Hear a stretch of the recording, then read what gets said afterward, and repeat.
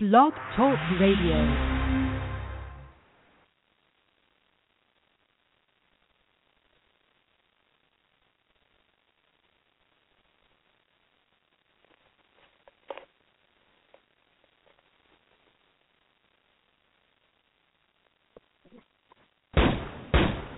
You're now ready to Bread and Red Real Boxing Talk with Ismael AbduSalaam.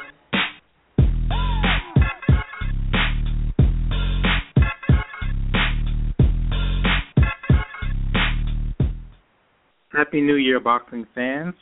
Welcome to the first edition of the new year for the Bread and Red Real Boxing Talk show. I'm your host, Ismael AbduSalaam of BeatsBoxingMayhem.com. Glad to have you all here.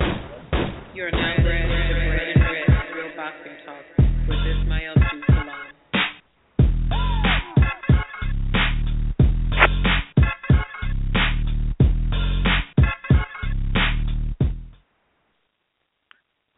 All right, you get two intros. So welcome again. This is Ismael of BeatsBoxingMayhem.com, your host today for the Bread and Red Real Boxing Talk show. Let me bring in my first co-host, trainer of Julian J. Rock Williams, junior middleweight contender, and probably soon to be champion, Stephen Breadman Edwards. Brett, how you doing today? Brett is still dialing in on the line. Hello, listeners. This is Giandra, of course, Giandra LaBeouf, BadCulture.net. We are waiting for Brett to dial in on the show, so he will be joining us in just a moment, Ismael. Sorry about that. No problem. And while we're waiting for Brett, also have to let you guys know that Coach Red of Team Crawford, he is actually on a flight headed to New York. So he will be hopefully trying to join us within the hour. If not, we're going to hold it down for him. As you guys know, his man Crawford will be facing Hank Lundy on February 27th at MSG. So we're going to talk a little bit about that fight because there's been a little bit of, I don't know if you want to call it controversy, but disappointment that Crawford, number one, didn't get the Pacquiao fight, and then number two, is fighting what some people consider a lesser opponent in Lundy. So we're going to talk a little bit about that, who's to blame, if anyone is to blame, and really what people want Crawford to do. What can he do in a situation like this when it seems to be he's the one being avoided. So we're going to talk a little bit about that. Also, we're going to touch on another avoided fighter, Golovkin, his situation with Billy Joe Saunders, really trying to pay the man to get in the ring with him. We also hear Canelo's in the mix with that, so we're going to see what's going to go on with that. Also, we have to talk about Andre Ward, another guy who's trying to get an opponent. It's not looking too good at the moment. Sullivan Barrera is playing hardball, so if he continues to play hardball, what other options does Ward have? We're going to touch on that. Also, we're going to touch on a little bit of mythical matchups. We're going to talk about some matchups with Andre Ward, how he stacks up against some of the all-time great super middleweights. Also, we're going to go back in time and do a couple matchups in the junior middleweight division, so I think you guys will appreciate that.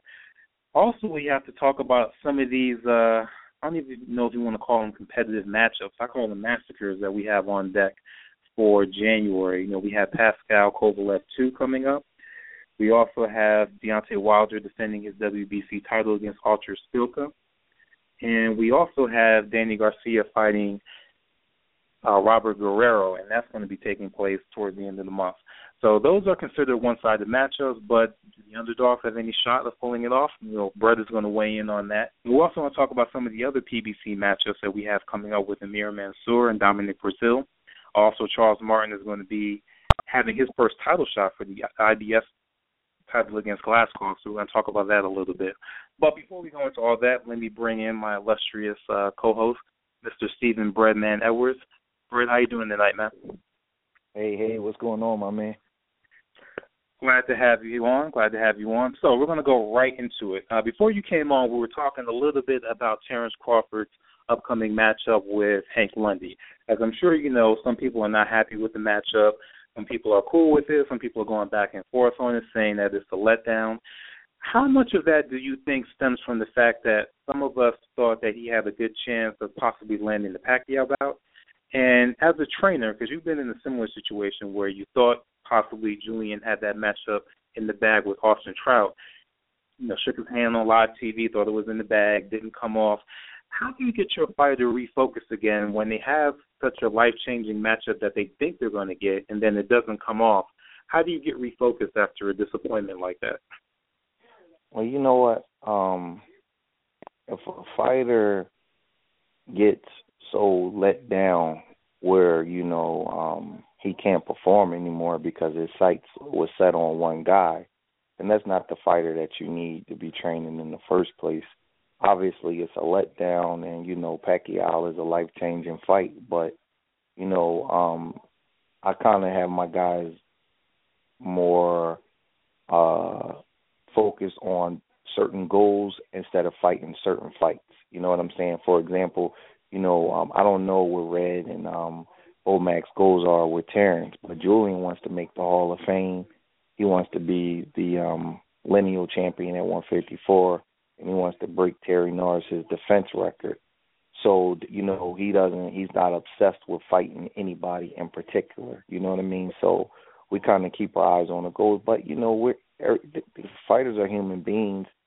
I'm sure it is a letdown that Crawford didn't get the Pacquiao fight. And the fans and people on social media, they're just so brutal. And they come up with these opinions, and they act like they know what's going on behind the scenes, and they have absolutely no idea. And they start just blaming people. And, last year people, kind of talked that Terrence didn't have a significant fight. And then this year when he can't get a significant fight, well, I'm not going to say not a significant fight, but the huge pay-per-view fight, then they complain that he's fighting Hank Lundy. So it's like, damn if you do and damn if you don't. But the guy still has to make a living, and he still has to fight who's willing to fight him.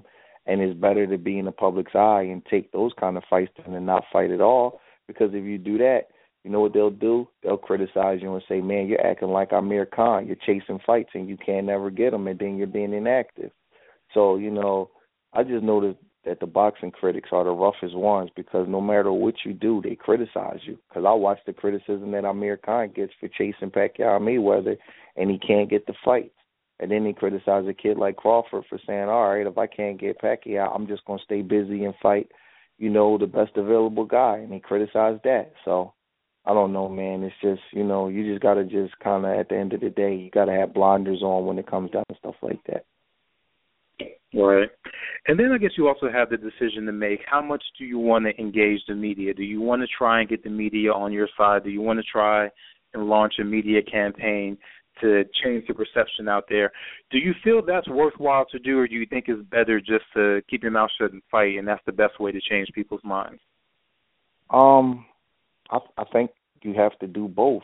If you're a fighter, you're a public figure, you have to interact. We are in the age of social media, and not just social media, but just media in general. You need the platform for the fans and for people to know different things about you. But at the end of the day, you can't let the media control your career choices. So you have to find a happy medium, but you definitely need them. You definitely need the print. There's no superstar popular fighter that does not have some type of media push behind them. So you need it. You just can't let them control your every action. And, you got to take the good with the bad, because you'll go from being a prospect to a suspect in a minute. With the media, they go up and down. So you just got to just be a professional about it, and just understand that not everybody's going to like you, and not everybody's going to agree with every decision. Going to the matchup, how do you see that fight going between Crawford and Lundy? I think it's a good fight. Lundy is he's an honorary kid. He's very confident. He fights anybody. He hasn't won his big fights, but he hasn't been blown out in them either. Obviously Crawford is the favorite, and obviously Crawford, should probably win the fight. But, we've seen some fights on HBO that's of this caliber. I don't think it's like a one-round fight. I think it's a competitive fight where Crawford kind of separates himself over time. But I think it's a good fight. I really do. I know Lundy hasn't, he was a 35-pounder, but he's a big guy, and he actually started his career out at 140. So I don't think it's much of a size difference. I know Crawford's taller, but actual size, and they're walking around weights and things like that, I don't think it's a huge size difference. either guy has a big advantage in that way. But I think that it'll be an exciting fight. I think it'll be very, very intense because Lundy's an intense guy. Crawford's intense too. He's just not a big talker.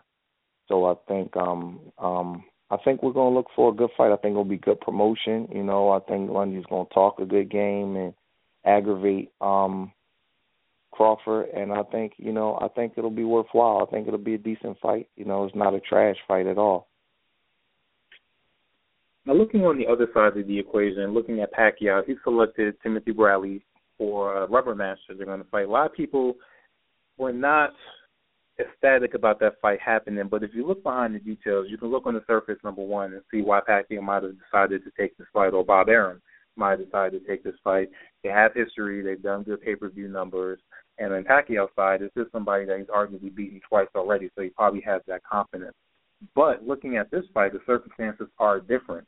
By the time this fight comes around, Pacquiao will have been out of the ring for about a year, and then we know Bradley has been rejuvenated lately with the way he's been fighting. So do you think this is a fight that could really backfire on Pacquiao? 100%. I think that Pacquiao is going to lose this fight. I'm a huge Pacquiao fan. I really am.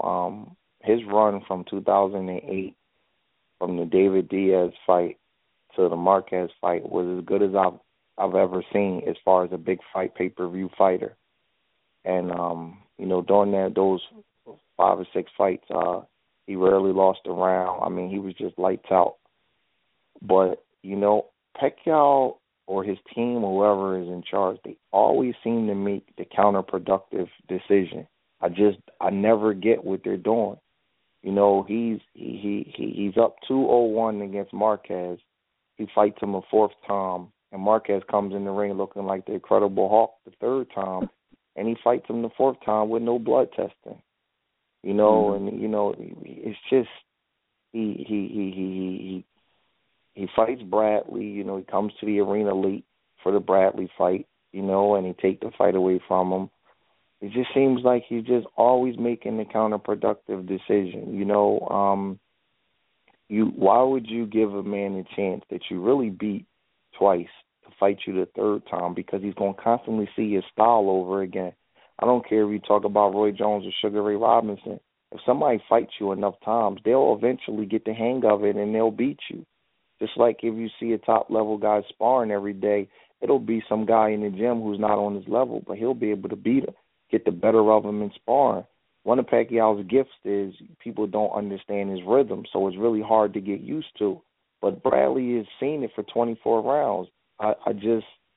I have no idea why you would fight that guy again, knowing that you already beat him really twice, and he's already seen your style. I think they could have made a much better decision with the opponent, but I don't know. For some reason, it just seems like Pacquiao always does that. Now, when you're talking about the counterproductive decision, let's switch gears and talk about the quote-unquote smart business decision, because that's what it seems like Mr. Billy Joe Saunders is trying to do as far as this matchup or potential matchup with Golovkin. He reportedly got offered a career-high payday anywhere between $2 million and over $2 million. And even at this time, he's still saying it's a risky fight. I don't know if I want to take it. I have everything to lose. I just got the belt. I wanted to get your opinion on that mindset, because where's the line between you're making a smart business decision and you're lowering your legacy and standing as a fighter? Where is that line between the both? Because you're a prize fighter. You're not fighting for free. You need to get compensated for putting your life in danger. But where is the balance between that you see as a trainer that needs to be in place so good fights are not being held up at the negotiating table?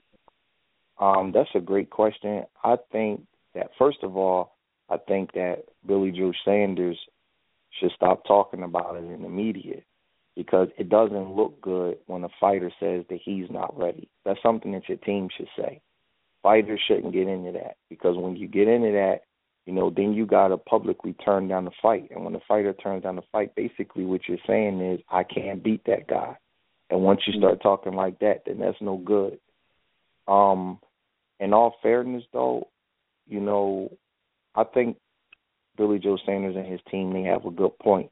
David, because Golovkin wants to unify all of the belts, that's Golovkin's You know, that's his task. You know, they don't have to compensate Golovkin.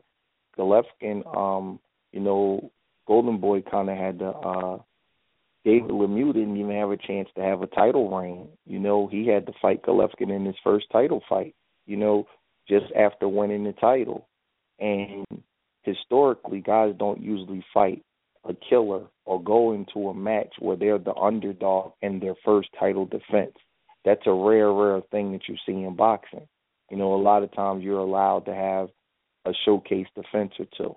I'm not saying that has to be, you know, the custom with every single title reign, but normally you don't have to fight a killer in your very first title defense.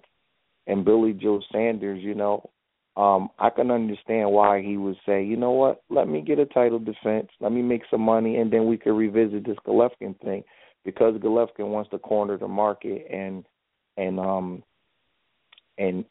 help hold all of the titles.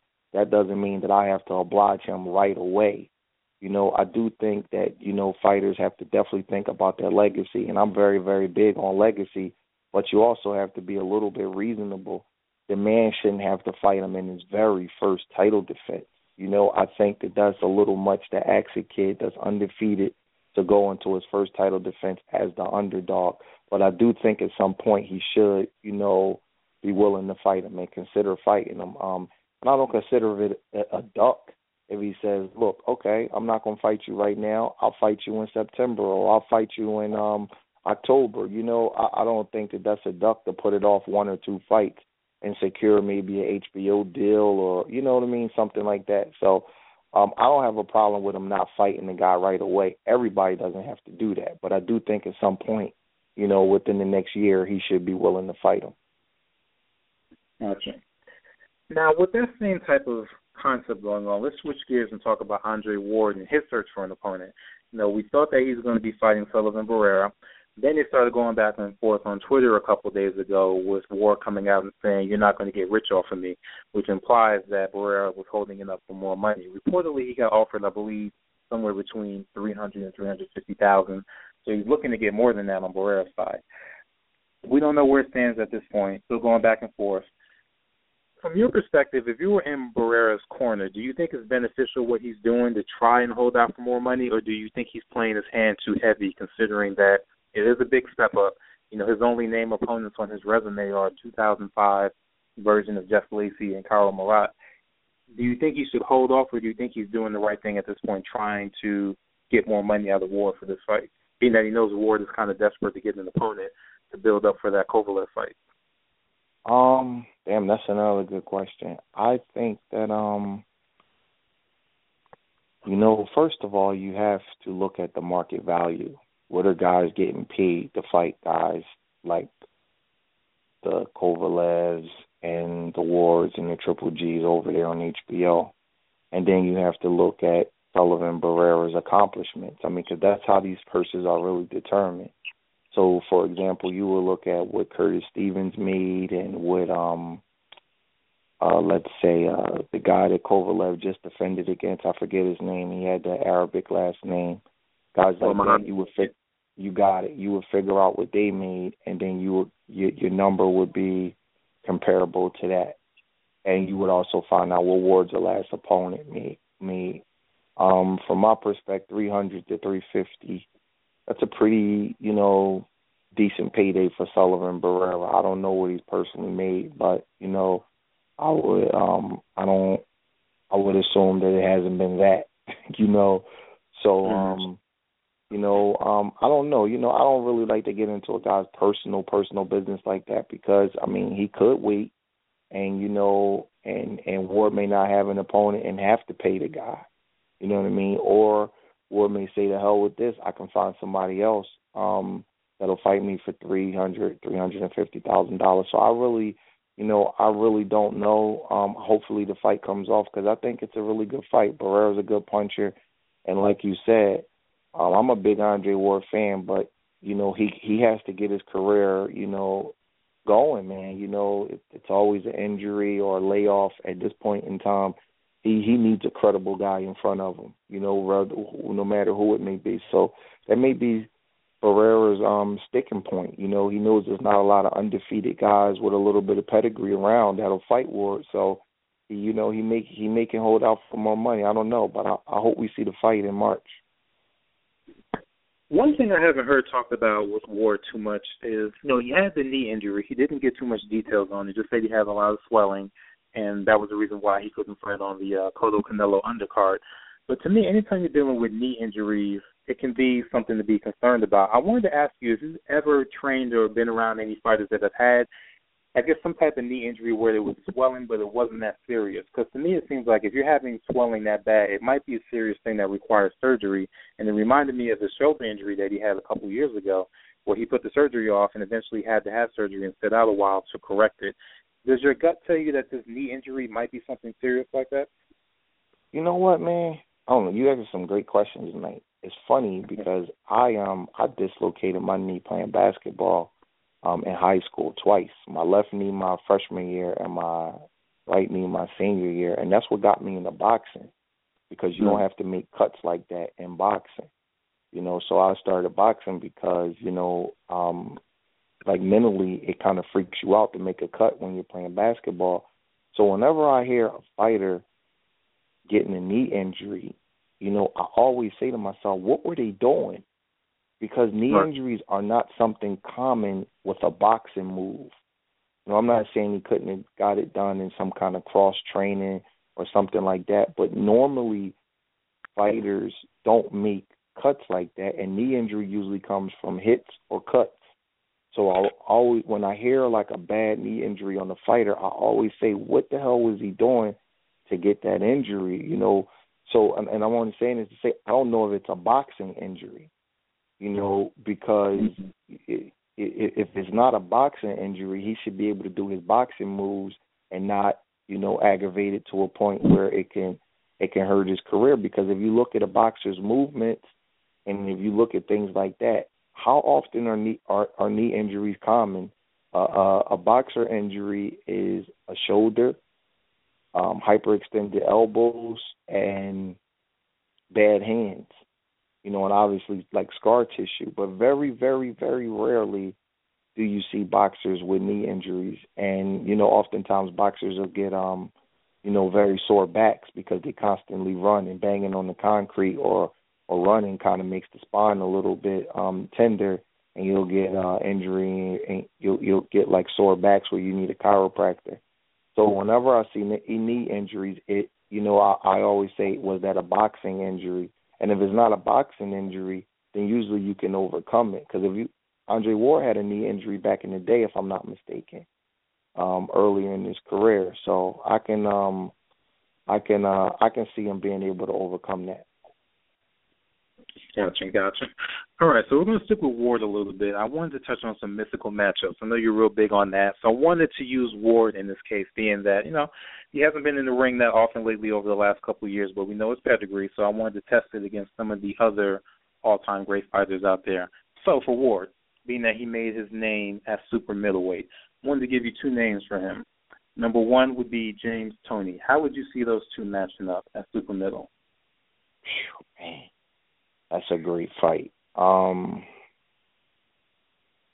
A prime James Toney, I would say, is probably around the time that he fought Tim Littles and Prince Charles Williams. And I guess Ward's peak, I guess we would say, you know, Kessler to Froch. It would be a great, great fight. If you twist my arm, I would probably say Toney. He's a little bit too clean of a puncher. I mean, the thing about Toney is you can outwork him. You know, he's a little bit lazy, but when he's on, you know, obviously I think he will be on against Ward. Damn, that's a tough one, man. I would pick Toney, but not by a lot, man. I could see Ward, you know, winning the fight and being able to outpoint Toney like how Roy Jones did. You know, Ward actually got a lot of Roy Jones in his game if you look at him when he was younger. The thing is that Ward can't punch like Roy Jones, though. You know, Jones is a lights-out puncher, and Ward is physically strong, but he's not like a huge puncher. So if you pick me, if you twist my arm, you know, put a gun to my head, I would say James Toney by decision. A really, really close, tight fight, though. One of the things that intrigued me about that fight is kind of trying to imagine who would hold the edge in an inside fight. Because, like I said, Ward is very strong. He knows how to fight inside. But do you think that's beneficial against someone like Tony?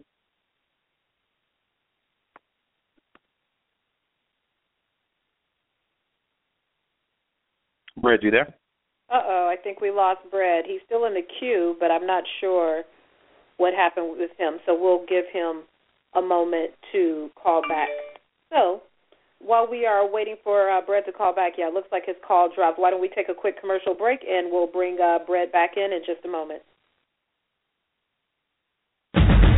When the mind is ready, the body prepares for war. So next time you engage in battle, protect your hands with the best. War Tape, the original branded tape. Order yours now at wartapebrand.com and see why the enemy will fear you. wartapebrand.com. We put hands on you. And we're back. We're still waiting for Brad to join us, and here he is again. I will pick him up. Brad, you are back connected. Brad, you there? Can you hear me? Yeah, I'm here. Okay, sorry about that. What I wanted to ask you about that matchup, one of the intriguing things that was hard for me to imagine is who would win the inside battle, because we know, like you said, Ward is very strong inside, but we know Tony's pedigree when it comes to inside fighting. Do you think it would be more beneficial for Ward to make it an outside fight because of his speed? Yeah, but you know what's crazy? I don't know if he's faster than Tony. Yeah. You know, James Toney has really, really fast hands, man, and he punches in combination a little bit better than Andre. Andre really does not punch in, like, a violent offensive combination. He'll throw a couple of jabs and, you know, kind of move in and hit you with a couple of good shots. But James Toney actually punches in, like, vicious combination. You know what I mean? He's a different kind of offensive fighter than what Ward is. So I'm not so sure that he could beat Ward. Ward could beat him from the outside. I think that Ward will have to move away from Tony, to be honest with you. You know, it's very hard to go towards James Toney. You know, he will kind of want you to come to him. You know, he's murder like that. Watch his fight with Prince Charles Williams. He pretty much laid on the ropes the whole fight and beat him half to death. You know, and he did the same thing to Iran Barkley. You know, which is probably his best performances. And Ward's a little better than those guys, but I don't know if he could fight Tony from the outside. You know, I think he would probably have to use a lot of movement to beat Tony like the way Roy Jones did. Gotcha. All right, and the second matchup for Ward would be the guy that he just missed by a couple of years, and that would be Joe Calzaghe. How would you see those two matching up? Man. You know what, man? I can't call that fight. I really can't. I mean, he just missed Calzaghe, literally just missed him by a year. You know, Calzaghe retires in 2008 and Ward goes into Super 6 in 2009. So he literally just missed him. I can't call that fight because Calzaghe had a way of just rising and being as good as he had to be, and so does Ward. You know, Calzaghe runs off some very, very, you know, he's not a puncher, but he has a way of kind of controlling you with fast combinations, and Ward has a way of kind of forcing a fight at his own pace. I really don't know who will win that fight, man. I really don't. Man. I don't know. I don't want to pick against Andre 2 times, man, but I don't know, man. Calzaghe is a hell of a fighter. You know, he did have some trouble with Hopkins, and Ward is probably a little bit more of an athletic version of Hopkins. But what's weird is that Calzaghe couldn't really control Hopkins' lead right hand. You know, I was watching that fight not too long ago. Hopkins was able to run Calzaghe into a lot of lead right hands until he made an adjustment. Well, Ward don't really throw a lead right hand. You know, he's kind of, I'm not going to say he's a one-handed fighter, but he's left-hand dominant. You know what I mean? So, I don't know, man. I don't like to not be able to make a pick, but I really don't have a pick in that fight. That's a tough fight to call. I agree. I kind of been going back and forth on it. I kind of settled on Calzaghe because of his volume, but like you said, with Ward's counterpunching, you know, he can neutralize that. So it's a tough call either way. That's a tough call. What would scare me for Ward, though, in the fight, if I'm thinking about it right now, what would scare me for Ward is that he really don't have a good, like, what you call a southpaw right hand. Like, he controls his southpaws with a left hand. You know what I mean? Like, he knocked out Chad Dawson. You don't really have that southpaw right hand like Bernard and Roy Jones and Floyd Mayweather have. You know what I mean? Where you kind of control the southpaw with like a lot of lead pop shot right hand. That's not really his shot. He's left hand dominant. So it would be a tough fight stylistically for him because Calzaghe kind of keep you busy, man, with those fast flurries that he's stepping and throwing. You know what I mean? So I don't know. That's a tough one, man. I might lean Calzaghe too if he twists my arm, but that's a hard call. Definitely. Gentlemen, we have a question from one of the listeners regarding mythical matchup. This question is from Mike Money 214 from Brooklyn. He wants to know, since you're continuing with Andre Ward, what about Andre Ward versus Nigel Benn at 168? Ooh. Jesus. I take Ward by decision. I think he might have a little bit too much range for Ben. But Nigel Benn was a motherfucker, man. The night he beat, I mean, he really like reinvented himself at 168. In his rematch with Chris Eubank, he won that fight. That wasn't a draw. And then you got the freaking Joe McCullough fight. I mean, I would take Ward by maybe a 2-point decision, but tomorrow I may take Ben. That's a tough fight. Ben had a really good hot streak from about 93 to 95 at 168. The only thing that makes me pause about that matchup is I can see Nigel getting a knockdown, and I wonder how that would influence how Ward would fight the remainder of the fight, because I could see that happening early, and I wonder how that would change the fight. It's a good matchup. I could, too. Nigel Benn is a brutal puncher, especially early in the fight. People don't remember came over here for the WBO title and knocked out Iran Barkley in one round. And Barkley ain't an easy dude to fight, man. Nigel Benn wasn't no joke. He should be in the Hall of Fame, actually. It's a shame that he's not. Definitely.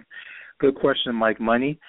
So to conclude our mythical matchups, I have one more that I was thinking about, and this popped in my mind because I was on Boxing Scene, and they had a brief article about Dmitry Pirog where he allegedly had announced a comeback. It turned out not to be true. They said it came from a fake Twitter account. So he's one of those, in recent years, one of those big what-if stories. If he didn't have the back problems, what could he have done after beating Danny Jacobs? We do know that in 2012, he was scheduled to fight Gennady Golovkin. So that would be the mythical matchup I'll present at you, Brad. If that matchup would have came off in 2012, how did you see that fight going? Assuming that Pirog, no back problems, same Pirog that we're used to, how would he do against Golovkin? I would take Golovkin. You know, sometimes when a guy has an abbreviated career, things get a little bit exaggerated. But all we know about Pirog is that he knocked out Danny Jacobs. You know, from everything that I remember, he really wasn't too keen on fighting Golovkin because the people in Europe, they knew Golovkin was a killer long before we knew that he was a killer. So I would say Golovkin would have beat him. You know, I'm not saying the Pirog would have been easy, but a lot of times, you know, when a legend, you know, when a guy dies young before or something happens to a guy with an injury or something, you kind of get a little bit overrated because nobody has ever seen him under adversity. You know what I'm saying? So history always slightly overrates guys who die young or get injured young or things like that. So I think Pirog was a really good fighter, but in all honesty, we just didn't know enough about the guy to say he can beat a guy like Golovkin. So I would say Golovkin would have beat him. Totally agree with that sentiment. Okay, now we're going to switch gears and talk about some of the matchups that we have this year in January. I call a lot of them just flat-out massacres because they seem one-sided on paper, but as we know in boxing, theater of the unexpected, you never know what happens until two fighters get in the ring. First one I'm going to touch on is the one that's happening at the end of the month, which is Jean Pascal having his rematch against Sergey Kovalev on January 30th. Now, a lot of people are worried about Pascal in this fight because this will be his third consecutive tough fight. His last fight against Yunisky Gonzalez, he nearly got knocked out early on in the fight, came back and won a controversial decision. The fight before that was the fight with Kovalev. This would be his third tough fight in a row. Brett, from a trainer's perspective, if you were training Pascal, we're probably assuming he's taking this fight because it's the biggest payday out there for him. But on the flip side, he's probably taking some years off of his career fighting Kovalev again. Where does that line between that payday, getting the most money, but also trying to preserve your career? Would you have recommended that he would take this fight at this stage of his career? You know what? It depends on how much he was getting paid, man, to be honest with you. I actually almost trained Pascal. I just never talked about it in the media, but we actually worked out up here in Philadelphia, a few months ago. I know his manager. And, it's a really, really tough fight. If you ask me who I think is going to win, obviously Kovalev is the favorite. I would say it's about 75-25 in Kovalev's favor. He put a bad beating on Pascal, but it wasn't a one-way action. Pascal got his pound of flesh in also. And I'm going to tell you something, man, that I noticed about Kovalev. I think he's a killer. I think he's all that they say he is. But I don't think Kovalev takes a great punch. Even when he gets hit, and he responds well to punishment. If you hit him, he'll step right back to you and open up. But it freezes him up for a second. Hopkins ran him into a couple of shots. Darnell Bone hurt him. He's been knocked down before. There's rumors about him being knocked out in sparring. And I thought that Pascal was able to hurt him twice. I don't think Kovalev had. I think everything else in his game is, an A. But I think he has. I don't think he has the best set of whiskers in the world. It's just hard to get to him because he's a big-time puncher, and he has a good sense of range, and he don't let you get too close to him.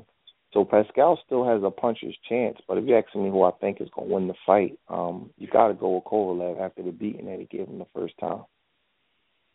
Now, I know we're still speculating, but do you think it's just a chin issue, or do you think it's a bully mentality that we've seen with some fighters like Sonny Liston and before, where if you really go back at them, that's what kind of makes them freeze a little bit, not expecting that type of fire coming back at them? I don't know. The boxing ring is a truth machine. We got to see more of them. You know what I mean? I'll tell you one thing. He's definitely ambitious, and he definitely don't care who he fights. In this era, he's probably the most willing fighter around, you know what I mean? He'll fight anybody, anywhere in their hometown, he's looking to fight Pascal, Stevenson, and Ward. That's just unheard of in this era, a guy that's willing to do that. I'm not going to say that he's a bully, but, a lot of times taking the chin is a genetic disposition, you know what I mean? Some guys can take a punch and some guys can't. You can acquire the ability to take punishment, do some neck exercises and jaw exercises. And obviously, as you spar, your body gets tougher and you build up a resistance for it. But, certain people just can't take a punch. And he has a really unique looking chin, man. And your chin has a lot of nerves in it, you know what I mean? And it's a big target. And I watch him get hit and I watch that fight. And it's something that I don't think a lot of experts are picking up on. But I don't think Kovalev takes a great shot. We honestly don't. And I've heard some stories about him getting knocked out cold in sparring, so it's definitely against a guy like Pascal. Pascal got a little pop, and he's been in there with him. I don't rule out that Pascal could clip him. Interesting. All right, so moving on to one of the other matchups that we have this month, we have Deontay Wilder defending his WBC title against Artur Szpilka. A lot of people see that being one-way action. Do you see anything possibly different in that fight happening between those two? No, I think Wilder has improved a lot since his title-winning performance against Stavern. I think those 12 rounds did him some good, and I think Wilder's going to knock Szpilka out in the first half of the fight brutally. I just don't think Szpilka can escape his right hand. I think Wilder has a very, very fast first step for a heavyweight. The only question that I have about Wilder is, is he taking a guy like Szpilka serious? Because I look at weights on all fighters, even heavyweight. Heavyweights have their optimum weights too, and it's funny because he won the title at 219 against Bermane Stavern, and then after that he was like 10 pounds heavier. So I don't know if he took those guys serious or what, but 10 pounds from one fight to the next is a lot. So, that's my only question is if he's training hard and taking things serious. But if he is, I think he should knock Szpilka out. Got it. So we have a few questions to run by you. First question is from Deandra, actually. She's asking, with the victory and Fury and Klitschko fighting again, doing a rematch, can Wilder get in another fight before the end of the year? I'm assuming that's probably going to be Povetkin. Do you see any other possible fight for him besides that would be viable? Sure. The winner of the undercard fight with Charles Martin in Glasgow, because then that means he would have two titles. He could unify with the winner of that fight. Let's go right into that matchup. How do you see that fight going? I really don't know a lot about Charles Martin. I saw him fight. He's decent. I don't think he's on. He's a big guy, but he doesn't seem to have the physicality that Wilder or Anthony Joshua or Klitschko have. He's not like a big, imposing kind of guy like that. And Glasgow, I've watched Glasgow lose twice and not have the decisions go against him in his Malik Scott fight and in his Steve Cunningham fight. So, it's hard to win a decision against him. I wasn't blown away by either guy. If you twist my arm, I guess maybe Charles Martin will win the fight, but I don't really know who's going to win. I don't know a lot about either one of those guys. I had to jump in, guys. Our tweeting got Sullivan Barrera a little bit excited. I guess he's a very avid follower of yours, Bread. Sullivan Barrera thought we were breaking news that he is getting the fight against Andre Ward. So he tweeted back and said, he accepted the fight? No, this is the Foot Locker commercial version. He didn't accept the fight, Sullivan Barrera. I'm sorry. We're not breaking news on the show tonight. Tell him I'm sorry, man. Tell him I'm sorry. I hope the brother get the fight, man, and get his big payday. Oh, he got his notifications ready for anything that says Andre Ward. He's on it. Wow. Yeah. Tell him I'm sorry about that. Yeah, he saw the hashtag and got really excited. I'm so sorry. Well, Deandra, you tell him I'm sorry, man. That's a big dude. I don't want no trouble, man. Oh, I did. I interviewed him after he won the Carl Morad fight, and he'll be okay. I'll keep my door locked tonight, though. Hello? We're there. So, next question for you. We have another heavyweight fight on the 23rd with Amir Mansour taking on Dominic Breazeale. So, we know Mansour is coming off at a controversial draw against Gerald Washington. And we know Breazeale is trying to atone for that fight he had against Fred Cassidy. Most people are picking Mansour to win the fight. Do you see any possibility of an upset there? Yeah, I think Mansour will win the fight. I think Mansour's going to win that fight, and I wouldn't be surprised if he won by knockout. Age is always a factor, and he is over 40. Whenever you're dealing with a fighter over 40, you never know what you're going to get in the ring. But Dominic Breazeale just gets hit so clean. He has really, really poor reaction time, man. sometimes people think that the bigger heavyweights are the better ones, but I've always believed that when you're too big, you just become a big target. He's not very mobile. So I think Mansour pulls that fight out. Agreed. Hold that thought. We're going to go to a quick commercial break, and we'll come back with any questions and talking more boxing on the Bread and Red Real Boxing Talk Show. Are you looking for a website that has all the latest and upcoming boxing events, plus unique and stylish boxing shirts and hoodies for men and women? Go check out RagingBabe.com. It's your one-stop shop for the most current boxing info and fresh boxing apparel for him and her. Shop online today at RagingBabe.com. Use the promo code RB20 at checkout for 20% off your entire purchase today. That's code RB20 for 20% off your entire purchase today. Only at RagingBabe.com. So join the movement and see why attitude and loyalty become passion and determination only at RagingBabe.com. We are back with the Bread and Red Real Boxing Talk Show, talking boxing with Stephen Breadman Edwards. I'm your host, Ismael AbduSalaam of BeatsBoxingMayhem.com. For our next topic, I want to switch gears a little bit. I was looking at just kind of the passing of the torch matches we've had in boxing history. That's not something that the older fighters, like to go through, but if you're older fighting top competition, eventually you're going to run into a younger fighter that just has your number. And usually that fight is a springboard for that younger fighter to kind of take center stage. We saw with Marciano and Lewis, Ali Holmes. You can go throughout history. You can go all the way back to John O'Sullivan and Jim Corbett. But looking at history these days, it seems like because of the way the business is set up, it's allowing the older fighters to be a little bit more selective and to actually go out, quote unquote, on their own terms. We saw with Pacquiao, didn't have to fight Crawford, had options. He's fighting Bradley. That may backfire on him, but let's consider that an easier option. We saw with Floyd, he had his pick of any PBC welterweight, decided to go with Andre Berto, a little bit easier of a matchup on his way out. So those younger fighters aren't getting that rub that they normally get to kind of push them forward. Even Mayweather got that with De La Hoya.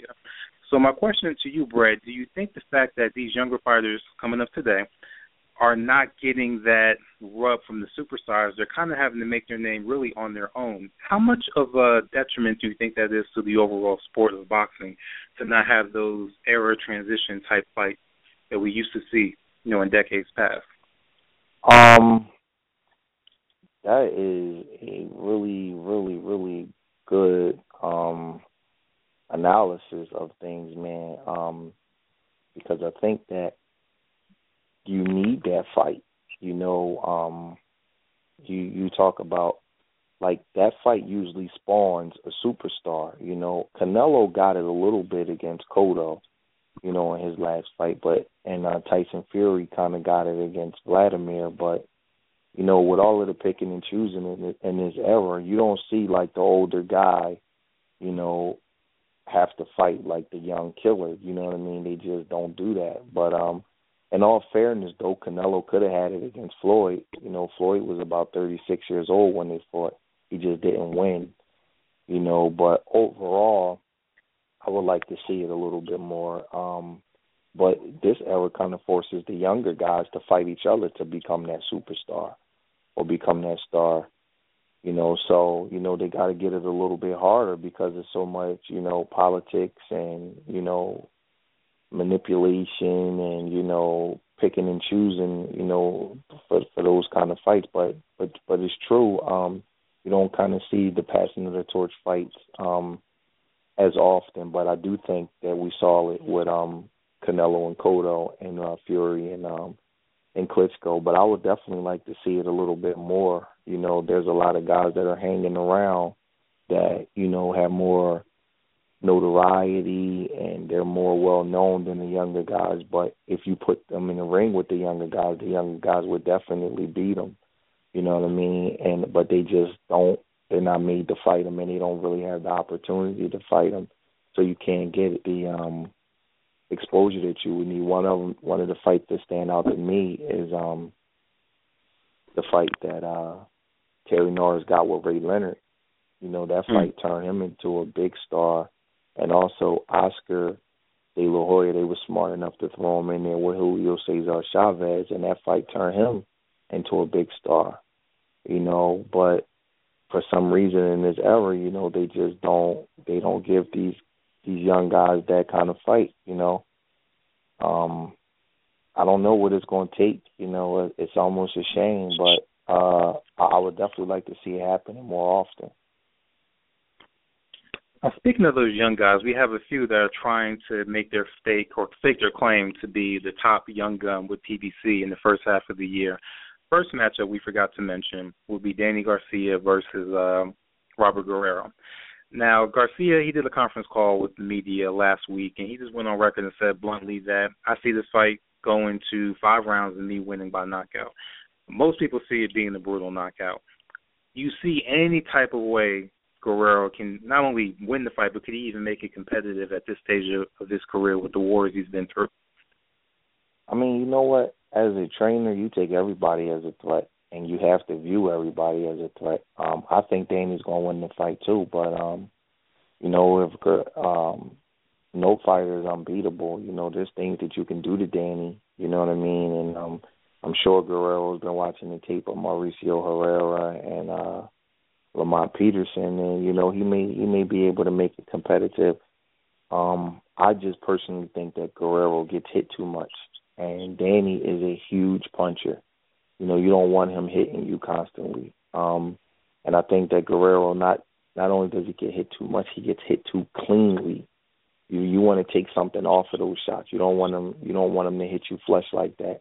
And in that Keith Thurman fight, he was getting hit right on the money, clean, with big shot after big shot, and that's not good. So I don't know if Danny's going to knock him out. I think he should, but I definitely think Danny will win the fight.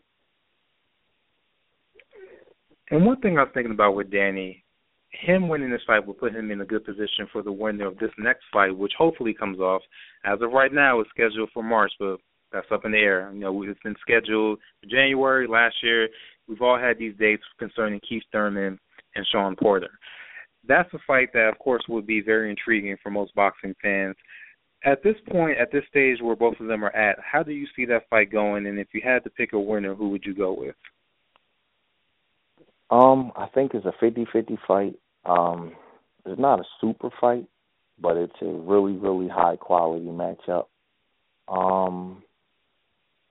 I think that Sean Porter wants to fight Keith Thurman more than Keith Thurman wants to fight Sean Porter.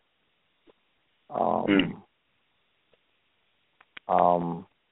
think that both of their styles are tailor-made for each other. I don't think Thurman is the seek and destroy killer that he was advertised to be. I know seek and destroy killers. Tommy Hearns is a seek and destroy killer.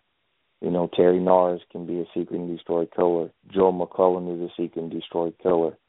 I think that Keith Thurman is a heavy-handed boxer. He's kind of skittish. He fights a little like Acelino Freitas, where he moves around, and then he wants you to come into him, and then he jumps into you, and it kind of accentuates his power. And you can kind of make him move too much because he's really not efficient with his energy. You know what I mean? He moves a little bit too much. So I think Sean could put good pressure on him, but at the same time, Sean, he has bad scar tissue, and he has he's a little sloppy with his style. He's really not neat with his pressure. If you look at Sean and look at, say, a guy like Roman Gonzalez, you see a totally different type of pressure with Gonzalez, where he's neat and he's precise with it and he's efficient with it, where Sean is kind of like rough and he's falling into you, and his fights, they can be a little bit ugly at times, but he's very effective. He's a really good fighter. Right now, I think Sean is at a high with the Broner fight. I think that Keith, if I'm not mistaken, his last fight was against Collazo, and he was brutally hurt with a body shot. And I think that Sean's just a little bit more willing. I would say Sean would edge him. I think he can make it look like Keith's running instead of boxing, because Keith moves so much. When you over-move, a good, smart pressure can make it look like you're running instead of boxing. And I think Sean could figure out a way to do that and kind of make Keith move too much, and the judges will award him the rounds for coming forward, because Sean's definitely going to come forward and Keith's definitely going to move around and try to run Sean in the big shots. The fight could go either way. It's a really, really close fight, but it just seems that Sean is a little bit more willing right now, and it just seems like he's the more confident of the two. Like, it seems like he wants to fight better, like he sees or knows something in Keith, and it doesn't seem that Keith is too sure about taking the fight against Sean. I think that's, one of the reasons for the delays. So right now, I say with Sean would edge it, but it's a really close fight. I could probably give you a more accurate assessment as it gets closer. Perfect. All right, so we're going to switch gears again. We're going to go back to Floyd Mayweather briefly. Now, he was in the news the last week because he had made some comments talking about he felt there's a double standard in combat sports when it pertains to black fighters who are cocky and considered arrogant as opposed to white fighters like Ronda Rousey and Conor McGregor, how they're perceived. And he ended his statement by just briefly saying that he feels there's still racism in sports and in particular boxing. Conor McGregor, he took a little bit of offense to that and said that it wasn't necessary to make a comment like that and to bring race into the equation. From a trainer's perspective, what you've seen in the sport that's dominated mostly by people of color, whether it's black or Latino descent, how do you feel racism is still a part of boxing, or is it still a part of boxing just from your perspective as a trainer, what you've seen going on around as far as what's written, how people are marketed, and things of that nature in the sport? Racism exists. I still get nasty emails to this day. I'm not a person that plays the race card, and say that every time something goes wrong, it has to be racial, because that's not true. You know what I mean? Sometimes things just go wrong because they are wrong. But,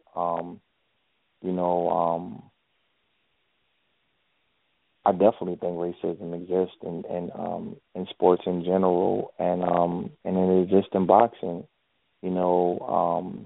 It's just something that just, as a community, we just have to overcome. You'll hear somebody. There's a reason why there's fights in San Antonio and different areas like that, because you have to. Boxing has always been promoted by region and race. Just think about it. You know what I mean? If you get a good Latino fighter, they'll get promoted a certain kind of way. And if you get a good black fighter, they'll get promoted a certain kind of way. And it's not always, a slight. People say that black people don't support their fighters the way they should.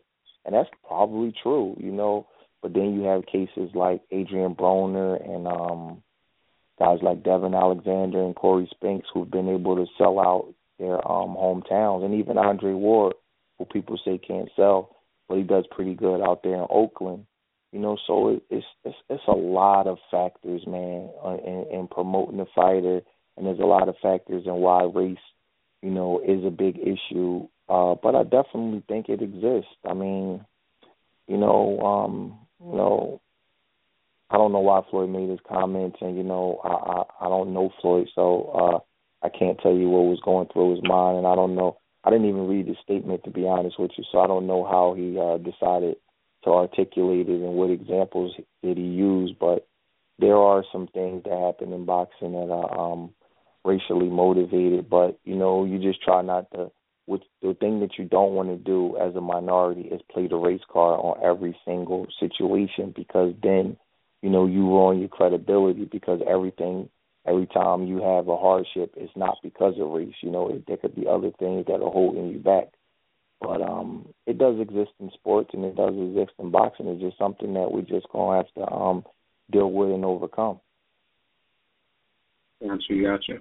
Okay, we're going to wrap up soon, but I had two more questions for you, so I'm going to run this at you first. I saw maybe a couple days ago, you mentioned you were going to go see Southpaw. So I'm assuming you've seen Creed already. Between those two, which is the best boxing movie from a trainer's perspective? Come on, man. That's a tough one, man, with Creed being in Philly. I like them both. I enjoyed obviously Creed was a Philly thing, so I got to see certain things, the gyms in Philly, and one of the guys that was doing pads. You know, I've seen him around a couple of the gyms. But Southpaw was probably a little bit more realistic storyline. You know, the kid from Creed to get the title shot like that, you know, that usually doesn't happen. So I'll say Southpaw was a little bit more of a realistic storyline. As far as the fight scenes, I'll say Southpaw got it by a little bit, but not much. You know, it wasn't much. And in Creed, obviously Rocky has the best training scenes in music you can buy. So it's about even. You know, I like them both a lot. You know what I mean? Both of them were really good. It was about even. But I think that Southpaw's storyline was a little bit more realistic because the guy from Creed didn't have any fights. So, you know, I like them both, though. I'm a big Rocky fan, by the way. I like 1, 2, 3, and 4. Okay, gotcha. All right, so my last question for you is going to be a little detailed, so stay with me, but I think you'll like this one. So I'm going to pull a little bit from some of the mythical matchups that we did. So I'm going to hop in my DeLorean. I'm going to go back to 1989, and I'm going to pick up Julian Jackson right after his knockouts over Drayton and Terry Norris. I'm going to get him in the car with me, bring him to 2016 with his WBC title, and plant him right at junior middleweight. So he's already champion. So between him, you have him at champion. You also have Lara. He has WBA. You have Charlo that has the IBF. And you have Liam Smith that has the WBO. So now what I'm going to do is we're going to assume Mr. Al Heyman is going to sit you and J-Rock down and say, guess what? I've got all the champions. They've all agreed. You can make the same money fighting any of those champions. You get to pick which one you go at first. Who do you decide to pick out? If I'm Julian or if I'm telling him what to do? If you're telling him what to do, who do you think you would pick and who do you think he would pick? Julian. I think Julian Williams would pick. I think he would pick Charlo because they've been constantly compared all the time, and you know he believes he's better and he wants to prove it. And the people, you know, with you know that are all with us, you know, they're always in the lobbies at a hotel comparing, you know, and if you ask 20 kids from PBC who's better, tend to say Charlo and tend to say Julian, and, you know, Julian wants to prove that he's better than Charlo. They're the same age. They came up at the same time, and it's kind of, you know, fighters are competitors. So he wants to prove that he's better. So they don't have a negative history, but they do have a competitive history. Me personally, if I'm picking out of those guys in order, I would pick Charlo, just because I'm just confident that he would beat him. You know, it's something that I see in Charlo. I won't say it publicly, but I just know Julian will win the fight. And I've always known that he will win. Second, I would pick Liam Smith. Third will be Lara. And fourth will be Julian Jackson. I mean, he's a freaking lights-out, brutal puncher. You don't want to get hit by him. He can Buster Drayton. Funny you mentioned Buster Drayton. Buster Drayton trains at our gym. He still trains right now. And, you know, he always, plays around and acts to spar Julian and stuff. We have 2 IBF champions in our gym, and Buster Drayton and Robert Hines. They both train. Robert Hines is a trainer, and Buster Drayton comes and works out every day. So, that would be interesting fight. If Julian Jackson was around today, brother, he wouldn't get no fights. With the way these kids act, I mean, he literally wouldn't get no fights. I mean, he would be. I remember when he fought Joe McCullough, he was 46-1 with 43 knockouts. So he definitely wouldn't be getting no work in this era. But you know, we would fight him. I mean, he wasn't invincible. He did get knocked out a few times, and you could outbox him. He just was a really hard puncher. But out of those 4, that would be my pick. It would be Charlo, Liam Smith, Lara, and then Julian Jackson. Excellent. Well, that is all the questions I've had today. Brett, I appreciate your time. You're very insightful as usual. Before we go, Deandra, do you have any questions in the queue? Anything you wanted to run? I think that I am good. I am looking forward to seeing Julian get in there, pretty soon. I have a feeling something is coming down the pipe. Brett, always a pleasure to have you with us.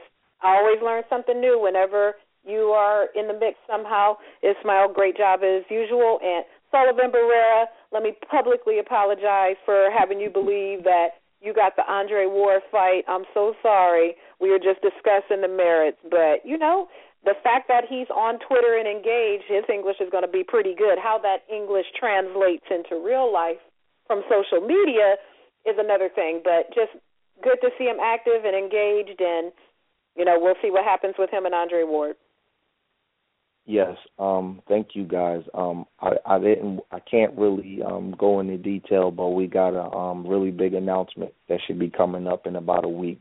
But you got to keep these things quiet, So I know that you probably wanted to ask me, so I can't really talk about it now. But sometimes next week we'll have a big announcement. So you guys should be. I'll make sure I give you guys the news first. Oh, that's what's up. Thanks, Brett. I appreciate that. Yep, you got it. All right, Ismael, later, my man. Appreciate it, brother. You have a good night. Good night, everybody. Oh, all right. Take care.